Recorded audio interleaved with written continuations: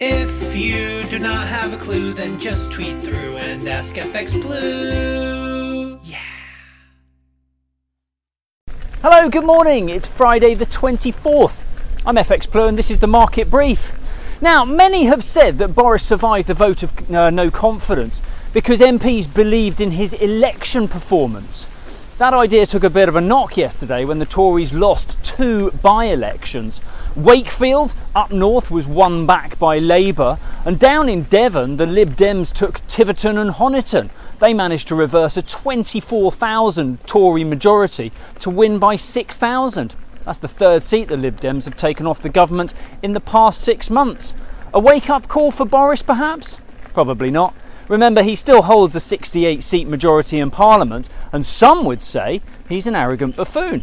Also, there can't be another vote of no confidence for 12 months after the last one, so his job security in the Tory party is pretty nailed on for now. Sorry about that. In the market, sterling remains under a little pressure at the moment. We fell to a low of 121.70 against the dollar yesterday. We open up around 116.50 against the euro this morning. Over in the US, Powell wrapped up his testimony to Congress. One of the main takeaways there is the Fed appears prepared to take the US into a low or a no growth environment in order to avoid further damage from inflation. The idea seems to be that a recession would see the economy stagnate for a little while before it can come back stronger when inflation has been brought back under control. Perhaps a recession risk is a risk worth taking to bring inflation down to a more acceptable level. I guess we'll see. Looking ahead, we have a couple of weeks now before the next non-farm payrolls data is due out. Not only does that provide a great fanfare when we play the sweepstake, it also provides the market with a very useful update of the state of the employment market. You tell me which is the greater good.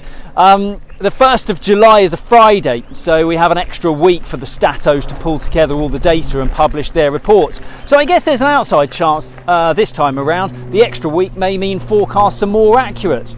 We always live in eternal hope of that, but bear that in mind when I tap you up for a bid in a couple of weeks.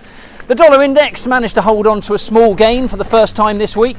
We saw a high there of 104.75 yesterday. And euro dollar heads towards the weekend from an opening point of around 105.45 this morning. Right, well that's it from me. Have a great weekend and do join me again on Monday. All the best. If you do not have a clue, then just tweet through and ask FX Blue.